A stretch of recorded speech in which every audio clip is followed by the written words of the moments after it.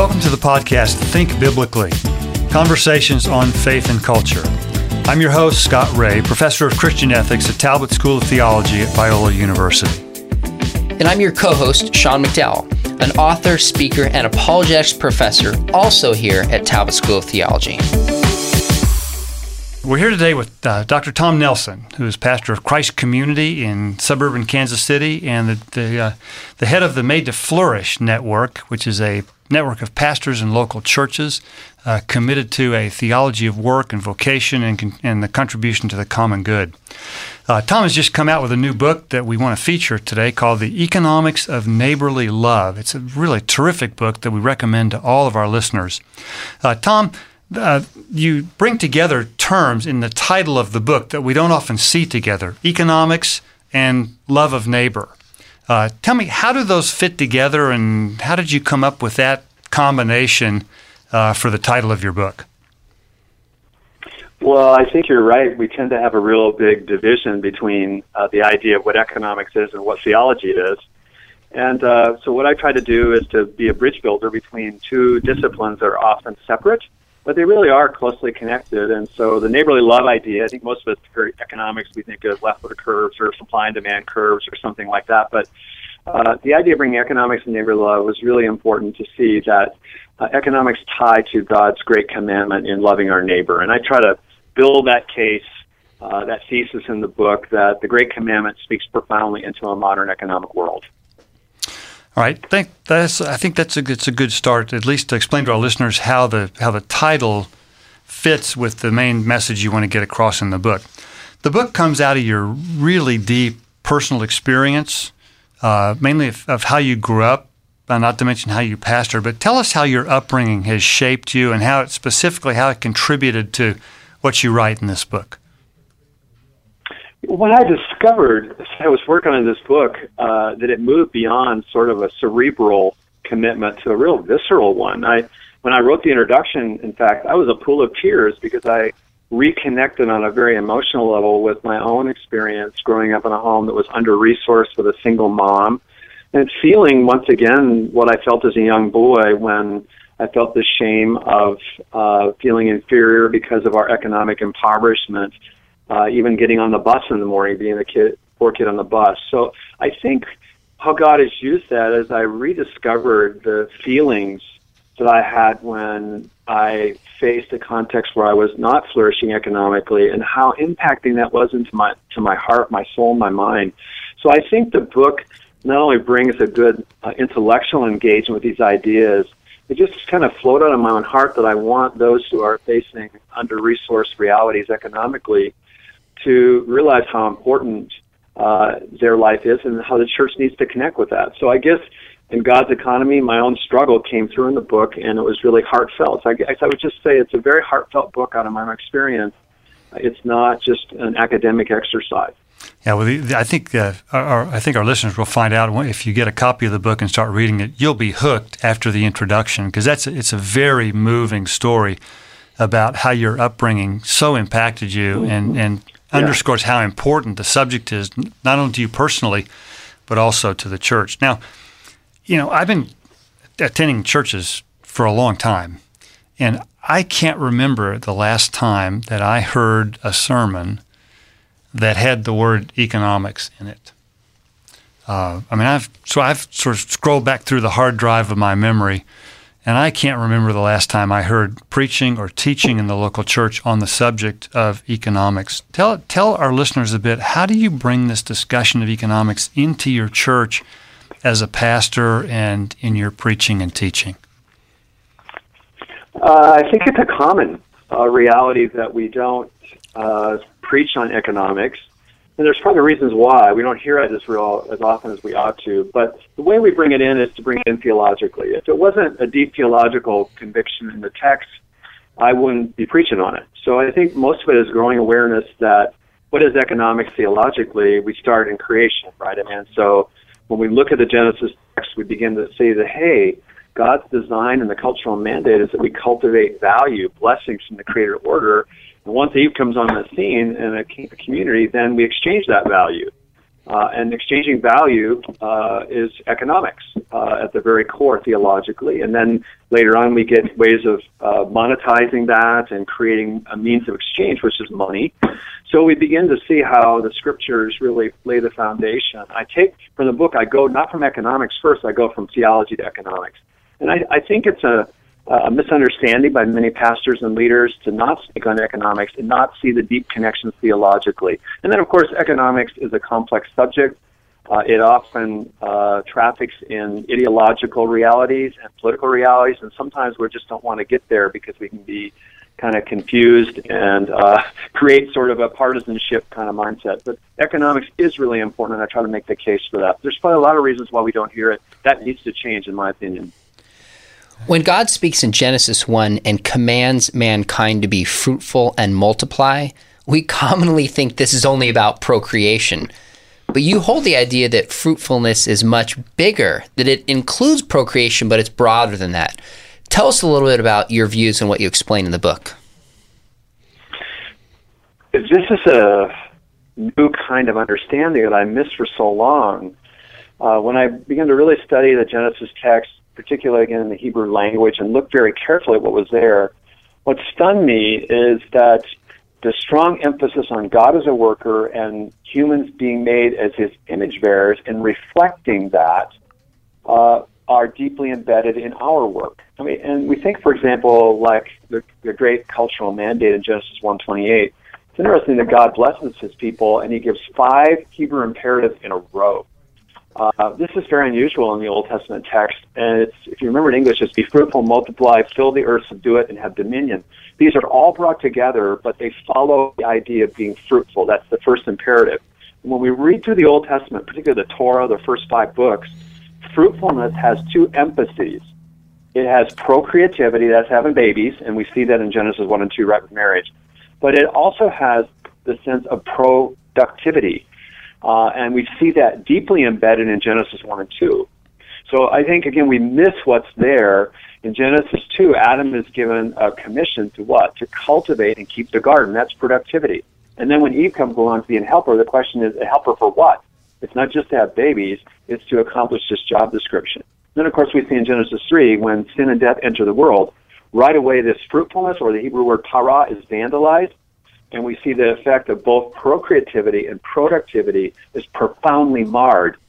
I mean, for so long I just wrestle with what's the consistency and what's the coherence of Genesis 3 that the curse shows up, right, in both childbearing pain and thorns and thistles. But if we understand the theme of procreativity and productivity, it makes sense because both of those are impacted. And it's carried all the way through the Old Testament, Deuteronomy 28 and so forth. So we need to have a richer understanding of fruitfulness from the beginning. And I think you would argue that we see this in the New Testament as well. Early in your book, you made this statement, and I stopped and just had to think about it for a minute. You said, Jesus talked more about money, work, and economics than we might at first imagine. Tell us what you mean by that and how you see economics more prominently throughout the Gospels than probably we commonly do. Well, I think we have to start with the fact of Jesus' hidden years. We don't often give a lot of attention to Jesus spending 30 of 33 years on this planet Earth as the Son of God, the sinless Son of God, and he spends 30 years basically in a carpenter shop. He only spends 3 years as an itinerant rabbi, right? So it's not to minimize that, and the gospel writers are tracking Jesus the Messiah to the cross. We don't in any way minimize that. But we often do not understand the coherence of Jesus spending 30 of 33 years as a laborer, or we might even say better, as a small business owner. So there are lots of reasons why it's important not to miss the hidden years. Luke covers it, Mark covers it. But the significance of Jesus coming as the Son of God, incarnating in human flesh, and the vast majority of his life not being an itinerant rabbi, not proclaiming the gospel of the kingdom in words, but living it out in the workplace, has to shape our thinking. And when we begin to think about that, then we begin to see the gospel writers and Jesus presented in his parables and his teaching, and what he models in his practice. You begin to see how central work and economics are in his thinking, and money. So many people have done research on that, but the vast majority of the parables, for example, are embedded in economic life and the workplace and money. So it shouldn't surprise us. Tom, you throughout the book make the claim that the churches are often disconnected from the economic challenges that people in the church face. Now, you pastor in a fairly affluent suburban area in Kansas City. You would think at first glance that the people you serve at Christ Community would not face some of those economic challenges that we might find in the inner city or downtown areas. But I suspect that people in your church do face significant economic challenges. Tell us about some of those challenges that people in an affluent community might face. But also, I'd like to hear you just support your claim that churches are often disconnected from the economic life of the men and women and families that they serve. Yeah, I think most churches are in many ways, and I want to be charitable about that, because every day our congregation wakes up to an economic world. And whether you're over-resourced, under-resourced, whether you're looking for a job, whether you're laying a ton of people off, wherever you are, retiree or a student, you are immersed in an economic world. And many times pastors are insulated from that world, and many nonprofit people are not thinking about that world at the level they should. And so what I think is really important is we've done a few things. We have things like Financial Peace University. Often churches help people manage their money well. We are really quick to encourage people to give and have generosity. But we have not given the kind of theological and pastoral care for wealth creation or entrepreneurship or job training or dealing with a single parent who's just trying to survive. And what does that mean in terms of access and wealth creation and entrepreneurship? So I'm just saying, I think we've been blinded to see that the gospel speaks into every nook and cranny of life.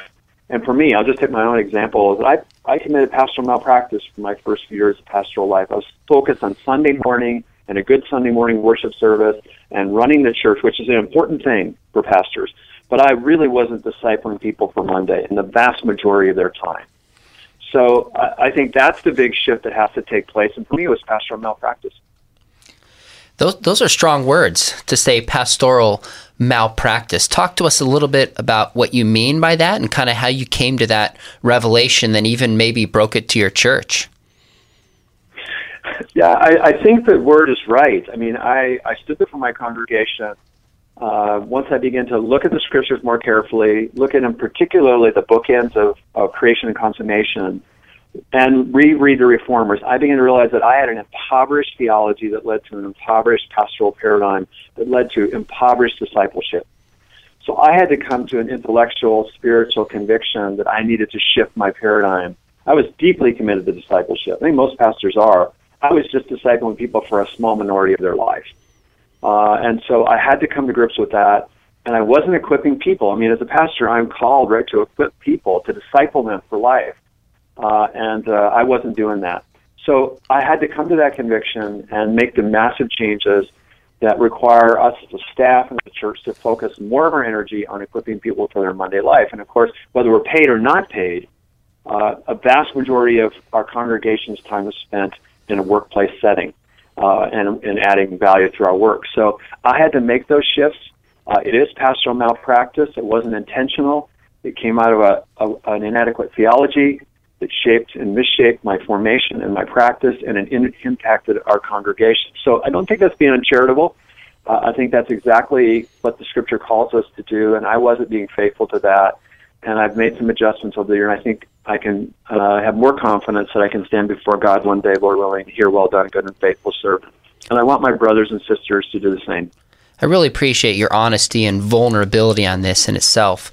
Really speaks just lengths for myself and for our listeners. Do you think you described it in your experience that it might have been like just a theological misunderstanding? Do you think that's the heart of the reason why people don't make this connection, is they just have poor theology? Could it be that it's just too much effort? What are the reasons why a lot of people don't make the connections that you're talking about? Well, as a pastor, I think, and to my fellow pastors and other congregational leaders and Christians that we're interacting with, I'm going to be very transparent too, Sean. It's like I think that we get bombarded, I'm going to put my pastor hat on, with so many things that come at us, especially if you're in a larger church context. the latest this, the latest that, the latest this. And many of us, I think, are just tired of the latest church growth strategy or the latest that. I am. And so I think sometimes people hear faith, work, and economics or more on the faith and work movement, and they think it's a fad, and it's like, what's next? And I'm tired of that. Where's the program? And where are people selling all the books? And I mean, there's some of that. So I think we have to start with what the Scripture teaches. And I wouldn't be involved with this conversation with such passion and heart and prayer if I didn't believe from Genesis to Revelation that the Scriptures teach this, and it profoundly shapes pastoral ministry. So I think there are lots of reasons, but I do think that we sometimes as pastors, the danger for us is to see what we know rather than know what we see in the text, and to be humble enough to look at the biblical text and go, wow, if this is what it says from Genesis to Revelation, then I have to shift my pastoral paradigm or practices. It has implications. I'm responsible for changes in the power of the Spirit in shepherding a flock and leading a congregation. So I would just encourage people who have a heart in this area and are listening to go back to the biblical text and to study the text and say, if this is what the text teaches, then it has implications for how I do pastoral ministry in profound ways. I was just discipling people in it from an impoverished framework. Could you spell that out a little bit, Tom? Because I've heard you say to me privately in conversation that you were, as you put it, theologically malformed in how you understand the big story of the Bible. Can you spell that out a little bit further? Yeah, and again, I share my story, not that it's everybody's story or to overcorrect a needed correction. So I want to make sure you hear that. But for my particular story, and I had wonderful teachers. I grew up in a wonderful Christian home. I had an outstanding theological education. I'm grateful for all of that. And maybe I missed some things in my own, dense mind. But what I was malformed, because for me, I did not spend the kind of time looking carefully at the interplay between biblical theology and systematic theology. I was taught a rich systematic theology that gives me logical consistency for the text, and I'm grateful for that. But what I didn't have on the same level was a biblical theology that gave canonical coherence that connected the whole Scripture. I mean, I think most of us believe, I trust, that every word in Scripture is inspired. All 66 books matter. They all tell a story. They all are, a common ultimate author. But I hadn't thought of those connections.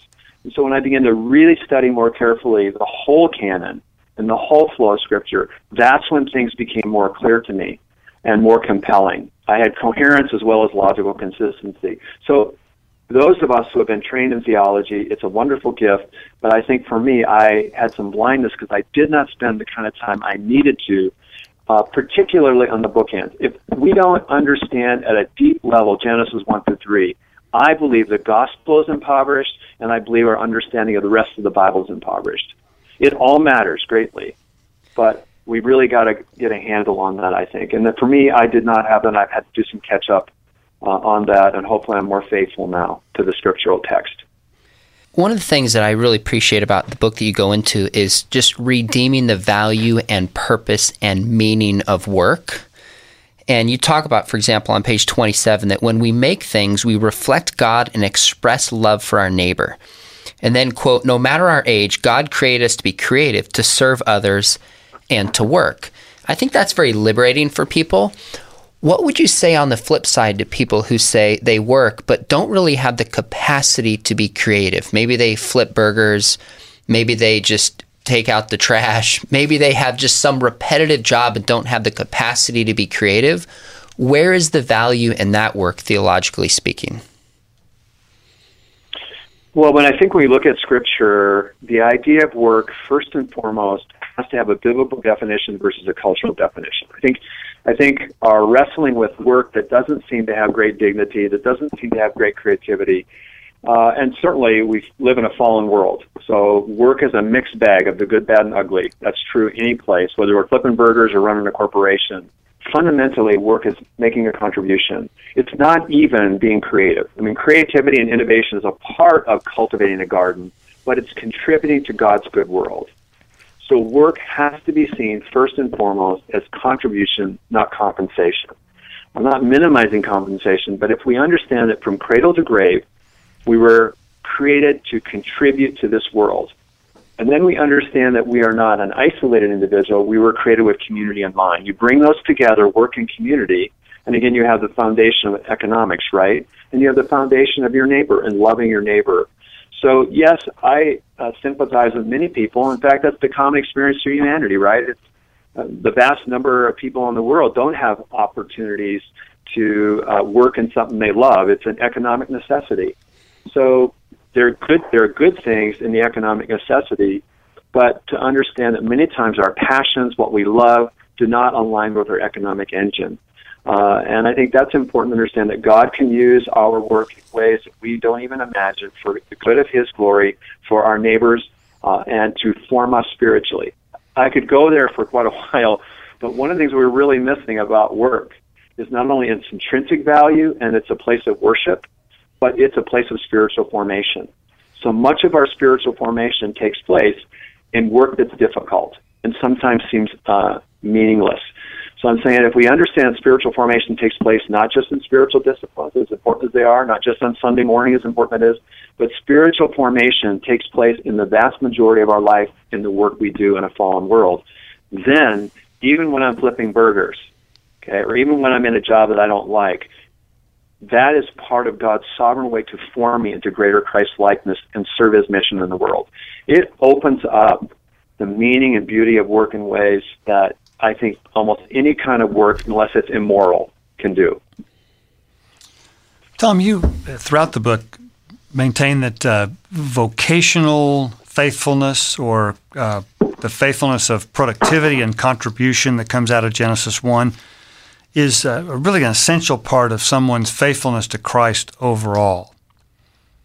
Right? Do you mean by that as a part of someone's discipleship and spiritual growth, that we should expect vocational fruitfulness and productivity? Is that what you mean by that? Spell that out a little bit. Yeah, what I'd like to say there is that when we connect Genesis to Jesus' teaching and all of the Scripture, what we notice is this theme. The Old Testament's para, the New Testament's primary karpos, is fruitfulness. So this theme of fruitfulness goes all the way through Scripture. And Rabbi Jesus, who is Messiah Jesus, in John, Upper Room Discourse in John 15, deeply connects the dots here. If you remember, before he goes to the cross, he says to his disciples, "By this is my Father glorified, that you bear," and it's really strong, bear much fruit. Well, what fruit does Jesus have in mind? And for many of us, I think fruitfulness is only people coming to faith, people's souls, and eternity. But when we follow the whole Scripture, fruitfulness, and even Jesus' teaching of the parable of the talents in Matthew 25, in an eschatological way, that financial managers who are being commended for their faithfulness are also commended for their fruitfulness. So abiding in Jesus and the fruitfulness Jesus has in mind, if we understand it in broader context, is at least 3 or 4 nuances. One is intimacy with Jesus, the fruitfulness of intimacy. But there's also the fruitfulness of productivity and neighborly love that flows throughout the whole biblical text. And what I'm trying to say in Luke chapter 10, which if you read the book or you're reading the book, the thesis is really around Luke 10. And it's the parable of the Good Samaritan. And Jesus gives a parable after describing what the great commandment is. And what we see in the parable is not only the theme of compassion that the Good Samaritan had, but the economic capacity to care for that brother in need. So we unpack the contrast of economic injustice that begins the parable and economic generosity that ends the parable, and this is the thesis of the book. The thesis of the book out of Luke 10 in neighborly love and the great commandment, which calls us to fruitfulness and love, is this, that when we have compassion without capacity, we have frustration. When we have compassion or capacity without compassion, we have human alienation. That's the picture of the rich fool. But when we have compassion and capacity, we have human transformation. We have neighborly love. That both compassion and capacity matter. And the capacity that Jesus is talking about in Luke chapter 10 is an economic capacity. Because the Good Samaritan, through his work in a monetized economic system in the first century, had economic capacity to take a stranger to an inn and give the American Express card and cover his needs. It's a stunning story. So the Great Commandment is not just about compassion. It is. but it's also about capacity. Both of those are vital for us to fulfill the great commandment and to love our neighbor. Tom, this is really helpful stuff. I think especially connecting the importance of economic capacity with the ability to fulfill the mandate to love your neighbor. We've been with Tom Nelson today. Tom, thank you so much for joining us. The Economics of Neighborly Love is his new book that's out. We'd highly recommend it to you. And before we close, we want to just highlight a passage of Scripture that we think speaks to some of the subjects that we've been talking about today. As Paul talks about in Romans 13, beginning in verse 8, "Let no debt remain outstanding except the continuing debt to love one another. For whoever loves others has fulfilled the law. The commandments, you shall not commit adultery, shall not murder, shall not steal, shall not covet, and whatever any other command there be, will summed up in this one command, to love your neighbor as yourself." This has been an episode of the podcast Think Biblically, Conversations on Faith and Culture. To learn more about us and about today's guest, Dr. Tom Nelson, and to find more episodes, go to www.biola.edu/thinkbiblically. That's biola.edu/thinkbiblically. If you enjoyed today's conversation, give us a rating on your podcast app and share it with a friend. Thanks so much for listening. And remember, think biblically about everything.